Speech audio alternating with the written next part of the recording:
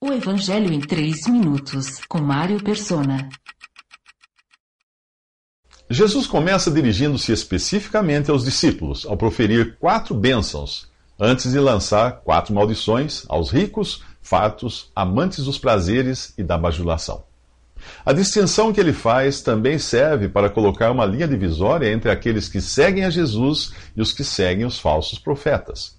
Primeiro ele diz: bem-aventurados vocês, os pobres, pois a vocês pertence o reino de Deus. Embora exista ali uma multidão que certamente inclui muitos pobres, ele não abençoa a pobreza.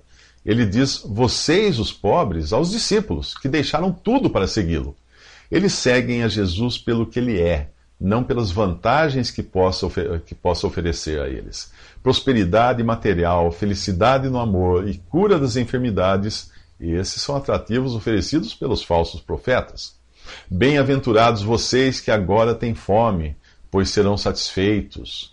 Mais uma vez ele diz vocês, aos discípulos, que haviam deixado o sustento garantido em um negócio pesqueiro ou num emprego público na coletoria, para dependerem 100% de Jesus.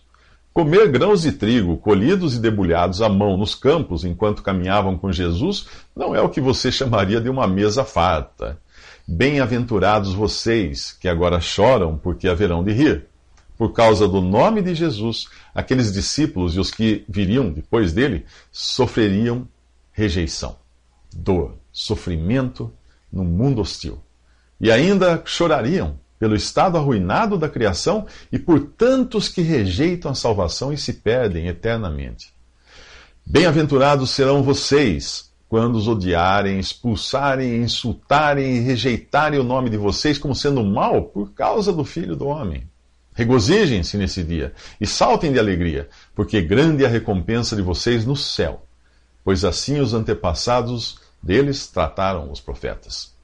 Odiados, expulsos, insultados, difamados, tudo isso por causa de Jesus. Se você busca a Cristo para ser alguém rico e famoso, me desculpe, mas você está buscando o Cristo errado.